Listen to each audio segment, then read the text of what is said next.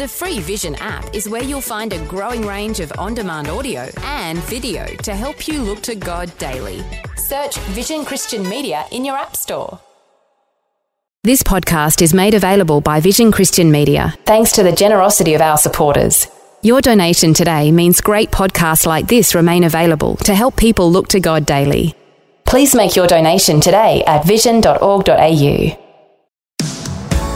Today with Jeff Vines, author, pastor, apologist and Bible teacher, with a straight-talking message from the Word. How do we move away from envy? How do we move away from it? Where do we take our envy so that it does not strangle us?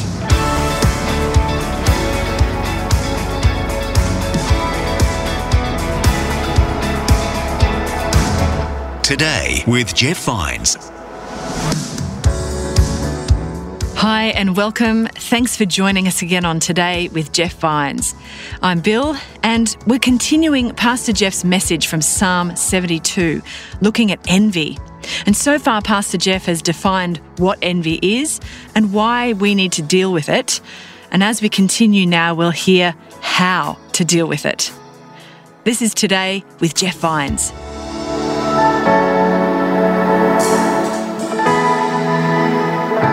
Okay, let's catch up. Where are we now? First, what is envy? We said envy weeps at those who rejoice and rejoices at those who are weeping. Second, why do you have to deal with it? Why can't you just ignore it? Because the psalmist says again in chapter 73, verse 21, that his spirit, he was grieved, always sad. He was sour, and his spirit embittered. He was angry. It destroyed his joy, his future potential for joy. It destroys political cultures, corporate culture, social and physiological health, psychological health. One last reason, and then we'll move to the result. We'll move to the answer to this. Dr. Tim Keller makes a very strong point here. He says, if you understand what it is that you envy, you will begin to understand your own heart. He says, learn what you envy, and you will know who you really are. And he quotes a book by Soren Kierkegaard called Sickness Unto Death. And Kierkegaard in this book says that God calls every person to live before God. Not to live before anything else, but to live before God. Now you say, what does that mean? Let me take you back to Charles Tooley, the great American sociological king who developed what is called the looking glass self. And in the looking glass self, he says that a person's self-concept is determined by what he thinks the most important person in his life thinks about him or her. So, in summary, whatever the most important person in your life thinks about you to a great degree, that's what you're going to think about yourself. And in the past, I've said, well, in that case, if Jesus has preeminence in your life, if you live before him, if he's the most important entity in your life, then your self-esteem is going to be off the charts because nobody loves you like him. This is what it means to live before God, to make God the main source of your happiness, to build your identity and self-esteem on him. Therefore, Keller says, if you want to discover what it is that you look to instead of God for your identity, for your self-affirmation, for what justifies your life and existence, what proves your value, your meaning, and significance, the answer to that question, he says, can be discovered in what it is that you envy. Now, just a quick word to all the pastors who are listening. If you're honest with yourself, you know that we're no different than anyone else. And you have to be careful. You can start to believe that your self-esteem and your acceptance and your significance is based upon how many people know your name, how many people brag on your sermons, how many followers you have on Facebook, whatever it is. You can suddenly begin to have such a motivation that you would begin to envy those pastors and teachers who are seemingly more successful than you. And suddenly you begin to do what you do, not out of love for God, because you're not living before God. You're living before a big church and a big name. When you do that, you'll start doing things that are not consistent with the kingdom of God, but are merely consistent with the kingdom you're trying to build. And you will live with an overarching sense of sorrow. And your soul begins to disintegrate. But we're not the only ones, are we? Let's say that you're a coach. And when you were in undergraduate school, so you were going to university, you and 4 friends, you decided that you were going to go into coaching. And all of your friends, you did exactly that. But you notice 10 years, 15 years after you graduated, your friends now are coaching at a higher level than you are. They're winning more accolades. They're winning more championships. And you're stuck down here in Division 3, and nobody hardly knows your name. How do you respond to that? How do you feel about that? And of course, that all depends on your relationship to God. If you're living before God, then you'll still be able to admire people who are doing better than you. You'll be able to rejoice in their successes. But if you're living before your career, if coaching is the reason you get out of bed every morning, if coaching is the meaning of your life, if coaching is the way that you know that you're worth something, if you're living before coaching, you'll not be able to admire the successes of someone else. Now, you may say that you do, you may even try to convince yourself that you are, but in reality, you resent them. If you want to know who you really are, what your self-justifications are, follow your envies. Coaching, acting, a musician, even a worship leader, a teacher, a writer, a preacher, whatever it is. If you live before those things and depend on those things to give you your sense of self-worth, you will always live with envy and bitterness. You know, in the movie Rocky, do you remember? Adrian keeps asking Rocky, "What do you want, Rocky? What do you want?" And he says, "I just want to go the distance. I don't have to win the fight. I just want to go the distance." She says, "Why?" And then he says, "Then I'll know that I'm not just some bum off the street." Boxing was his self-justification. Now listen, this is the end. It's going to take me a moment, but I need your attention. There is something in every person's life hearing this message and speaking this message.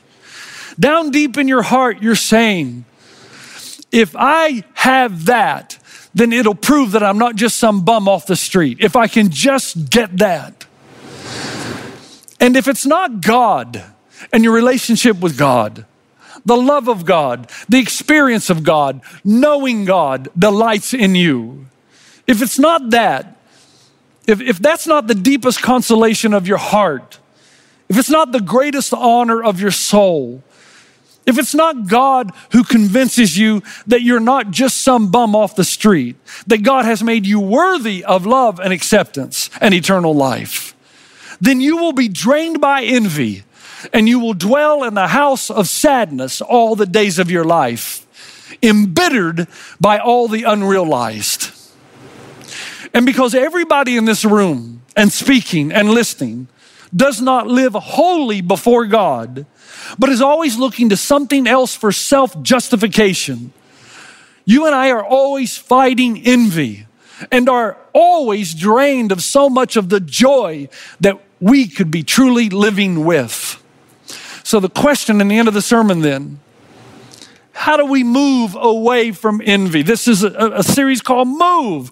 How do we move away from it? Where do we take our envy so that it does not strangle us? Now this is where Proverbs, it's also enunciated quite well in our text in Psalm 73, but there are 2 verses in Proverbs 23 that almost appear as if the same writer's writing both, and he's given the answer to the tension that we find in Psalm 73. In Proverbs 23, in 2 verses, 17 and 18, we learn the answer. You have to move up into something, and you have to move ahead into something. If you ever hope to defeat envy in such a way that it no longer strangles you, you got to move up into something, and you got to move ahead into something. You find it in these 2 verses. Do not let your heart envy sinners, but always be zealous for the fear of the Lord. There is surely a future hope for you, and your hope will not be cut off. So, what is the fear of the Lord? Remember, we've said numerous times, the fear of the Lord is not to be afraid of God. The fear of the Lord is respect and reverence and primarily worship. It's awe and wonder toward the beauty and magnificence of God. Well, let me go back to Vic Falls just for a moment. When I came around the corner past the statue of David Livingstone, you see Victoria Falls. There is a knowledge that you immediately take in that truly I am standing in the presence of something great. But that's not enough. The psalmist tells us that the reason he was able to get hold of his envy was when he entered the sanctuary. He was able to get hold of his envy when he entered the house of the Lord, when he worshiped, when he experienced God. Listen now, this is going to take a little doing. Follow me. Most of the things we struggle with, we can defeat by proper thinking, by thinking appropriately. Most of the temptations in our lives, if we just get to the point where we say, wait a minute, I'm about to sacrifice my future. I'm about to sacrifice my entire future for the pleasure of something in the present that's going to last about 2 seconds. If you can think appropriately, often you can win the victory over temptation. Envy's not like that. You have to go beyond the knowledge of just knowing into experiencing. He says, I went into the sanctuary and I began to perceive. Look at the language he uses to describe this event in Psalm 63. He says in verse 2 through 5, I have seen you in the sanctuary and beheld your power and your glory. Because your love is better than life, my lips will glorify you. I will praise you as long as I live, and in your name I will lift up my hands. I will be fully satisfied as with the richest of foods. With singing lips, my mouth will praise you. He says, in the sanctuary, I moved past knowing into experiencing that God loves me. It's having the sense of the heart of God for you. Look at all the sensory language in Psalm 63. I went into the sanctuary. I saw your love with the eyes of my soul. I tasted your love. It was food on the palate of my soul. I felt your love. What's he saying? When you go to Victoria Falls, one of the best things you can do after you see it with your eye, you have the knowledge of its power and glory, is to close your eyes and experience and take it all in. The mist, the sound, the thunder, the Museo Tunio, the smoke that thunders, the beauty, the rainbow, the sunshine. To experience it, to have almost a type of experience whereby you go into the falls. It's like music. You can listen to the music, or sometimes you can almost feel like you're placing yourself inside the music. It's the power of experiencing something that goes beyond knowledge into feeling something that meets an incredible need. Folks, this is the power of corporate worship, and it is why we will always need to be together. But there's a power in corporate worship when the words of the song, you go beyond the knowledge of the words on the screen to closing your eyes and experiencing the power and presence of God and almost jumping into the song itself where it becomes a part of you. That's the way I felt the first time I heard the song, Oh, Come to the Altar. And I heard the words, forgiveness is bought with the precious blood of Jesus Christ. And then the last 2 verses of that song, which most of the times we don't sing, there's a phrase that goes, bear your cross as you wait for the crown. Tell the world of the treasure you're found. Suddenly one day when we were singing that in corporate worship, it dawned on me, there is a treasure. There's a treasure that means that my kids, my wife, my in-laws, my grandchildren, there's a treasure they can have that the world can never take away. And suddenly, when you experience it, in a flash, your soul begins to feel its worth when you recognize what the God of this universe did for you and gave you this most valuable gift, life eternal, a good life in the presence of Jesus, a grace that overwhelms you, this unmerited favor that God would grant that to you when you don't deserve it. Do you know what that's like? If you don't, pray for it. Say, God, up until this time, you've only been a concept, but I'm asking you for a Jesus revelation. I'm asking you for a realization of your unmerited favor and grace. Please say to God, please get out on your knees, do whatever you have to do and say, God, I'm never going to be able to deal with all this envy until I experience your love. Not just in general, but individually. When my heart was grieved, he says, and my spirit embittered, I was senseless and ignorant. I was a brute beast before you. Then he says, yet I am always with you. You hold me by my right hand. You guide me with your counsel, and afterward you will take me into glory. Whom have I in heaven but you? And earth has nothing I desire besides you. My flesh and my heart may fail, but God is the strength of my heart and my portion forever. He says, when I came to my senses, I realized that God had never left me. I was a brute beast. What does he mean by that? I was unfeeling. Everything was just natural. There was no supernatural. There was no emotion. There was no experience. I knew, but I just acted on impulse. But then I realized that you were completely committed to me.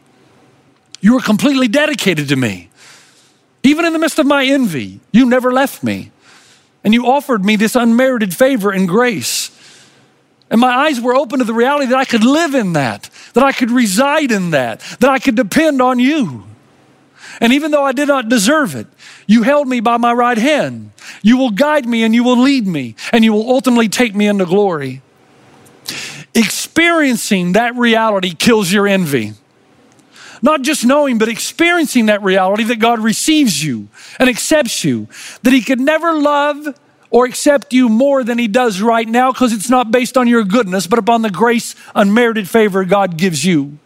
When you truly experience that, go beyond the knowledge, your envy dissipates and your joy increases. Why? Why? Because you realize that everything you're looking for in these other things that you're trying to live before are discovered in a relationship with Jesus. In him, you truly have everything you need, therefore no one could ever really have more than you do. Søren Kierkegaard goes on to say, and I quote, unless you see that he is your portion, your justification, the one who captures your imagination, the one on whom you build your life and before whom you live your life, you will be eaten up by envy all of your life. So first, you move your envy up into the fear of the Lord. You place your faith in his faithfulness to you. You exhibit fear, which is not to be afraid of God, but to have a reverence toward God and his greatness and his provision for you. And finally, in the end of the message, you have to move your envy ahead into a future hope. Now stay with me, I'm almost done. Back to Proverbs 23, verse 17 and 18. Do not let your heart envy sinners, but always be zealous for the fear of the Lord. There is surely a future hope for you, and your hope will never be cut off. Listen, the death of Jesus tells me that God is unconditionally, graciously committed to me. But the resurrection of Jesus tells me that in the future, you and I will possess the very thing we've been searching for all of our lives. Most of us are very well aware that the things that we're living before, the things we're depending on to give us the thing we're searching most for, will never deliver. They're not designed to. Coaching can never give you an ultimate sense of worth. Nothing temporary will ever give you what you're looking for. So if you continue to envy these things, even if you achieve them, even if you get what you do not yet have, you're still going to envy something else because there's always going to be some person that has what you don't have. And envy will catalyze this feeling in you where you are bitter, where you are unhappy, where all the joy is sucked out of you, and you can never have joy in the future as well. You've got to change that which you lived before. You've got to alter the object, the thing that you're pursuing, in order that you can gain the result that you're truly after. Now, let me end like this, okay? Let's say that the thing you want most when you're living on earth is the thing that God gives you in eternity, okay? Let's say the thing you want most is the thing he gives you. So let's say it's money. Well, the problem with that is money's all going to be burned up. So no matter how much you make, it's going to be worthless in the kingdom that is to come. There's a different currency, and it's not cash.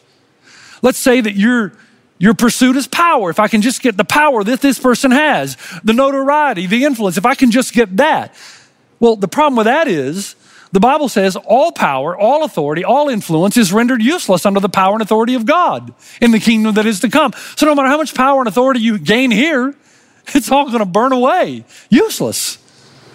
You You say, okay, well, what about position? I just want people to know that I have risen to a high position and that I matter in my field, that I achieved this and that I am to be respected. Well, the problem with that is the Bible says that every knee will bow, every tongue will confess that Jesus Christ is Lord. He has the highest position. And your position will be futile because it will all come under the authority of Christ. It's his kingdom. The point is this: until you make Jesus your ultimate pursuit, you'll always envy. It won't matter. It'll be foolish, because those you envy and everything they possess will one day fade away. Imagine it like this. Let's say that the person that has embittered you, the person that you hate, you detest because they have what you don't and what you want their lives. Let's say they die. When you stand beside their graves, do you know what you're going to be saying? I mean, we have so much in the past to support the idea or the truth that when you stand by their grave, here's what you're going to be saying. You're going to be saying, I cannot believe I wasted so much time and energy envying what they had. I could have spent so much more time loving and rejoicing and celebrating the things I did have. After all, Jesus has promised me a hope and a future, and anything I don't have will be given to me in the kingdom that is to come. Now, let me tell you something else. Let's say you die first, and that person that you envy comes to your grave. Let me tell you what they're going to say. They're going to stand over your grave and they're going to say, who was this again? Yeah, that's right. Your envy destroys only you. It has no impact on the person you envy. In fact, they may not even know you exist. A friend of mine once said, I used to spend my time worrying about what other people think of me. Now I realize they weren't thinking of me at all. This is what will destroy your envy and give life to your soul. Move up into how God sees you. Move ahead into what God promises to provide for you, and your envy will dissipate. And you're only going to be able to do that by going into the temple of the Lord in worship, and not only knowing about God, but experiencing him. Can I read to you in closing the words of my favorite song? Are you hurting and broken within, overwhelmed by the weight of your sin? Jesus is calling. Have you come to the end of yourself? Do you thirst for a drink from the well? Jesus is calling. And then the writer says, oh, come to the altar. The Father's arms are open wide. Forgiveness was brought with the precious blood of Jesus Christ. And then those last two verses that we saw, or last two stanzas we seldom sing, bear your cross as you wait for a crown. Tell the world of the treasure that you found. Envy is robbing us of so much joy when we've been given so much by God, despite of who we are. He's given us everything. When you live before God, your envy will dissipate because you will look up, you will move up toward heaven and know what God really thinks about you, and that's all that matters. And you'll move ahead into the future in recognition of what God has promised to give you. And in that light, there's no way anyone could ever have more than you have, and that's been promised by God.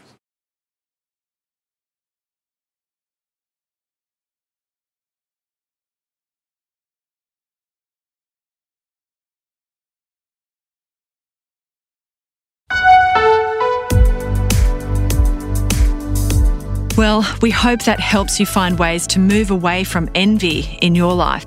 Thanks for joining us on Today with Jeff Vines. Next time, we'll have another message in this series called Move, a message about moving away from darkness.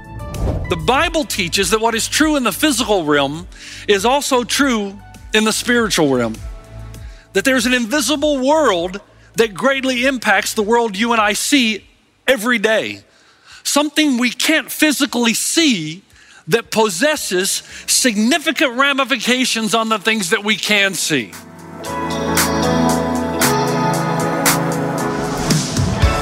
Today with Jeff Vines. For more from Pastor Jeff, head to vision.org.au/Jeff Vines.